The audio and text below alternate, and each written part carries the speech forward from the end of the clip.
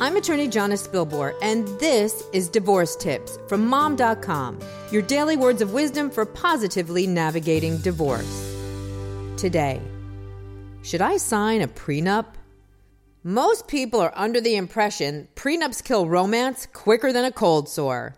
I say prenups have gotten a bad rap.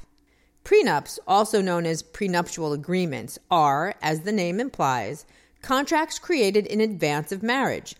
Their job is to circumvent the usual divorce laws so that, should you find yourself in Splitsville down the road, there will be very little to fight about.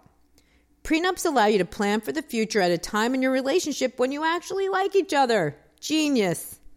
Since prenups hold the potential to save a whole lot of money and aggravation when, and if, the time comes to call it quits, why do people cringe at the thought? As mentioned, prenuptial agreements are considered unsexy on account of they contemplate the end of the marriage before you've said I do. Hopeless romantic types bristle at the thought of planning for divorce. I prefer to view prenups the same way I view automobile insurance. I don't want to have an accident, but if I do, it's good to be protected. Prenuptial agreements are especially useful for those who are getting married for a second or third or 10th time and have already suffered a previous splitting of the assets. Without a valid prenup in place, your multiple divorces may result in an estate that shrinks as if it's on the highest dryer setting.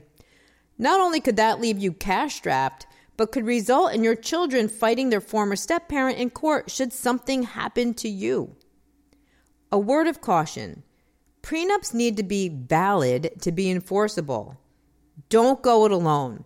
Be sure to enlist the help of a lawyer in your state to hash out the details and give you tips on how to avoid prenup pitfalls in the event your marriage hits the skids.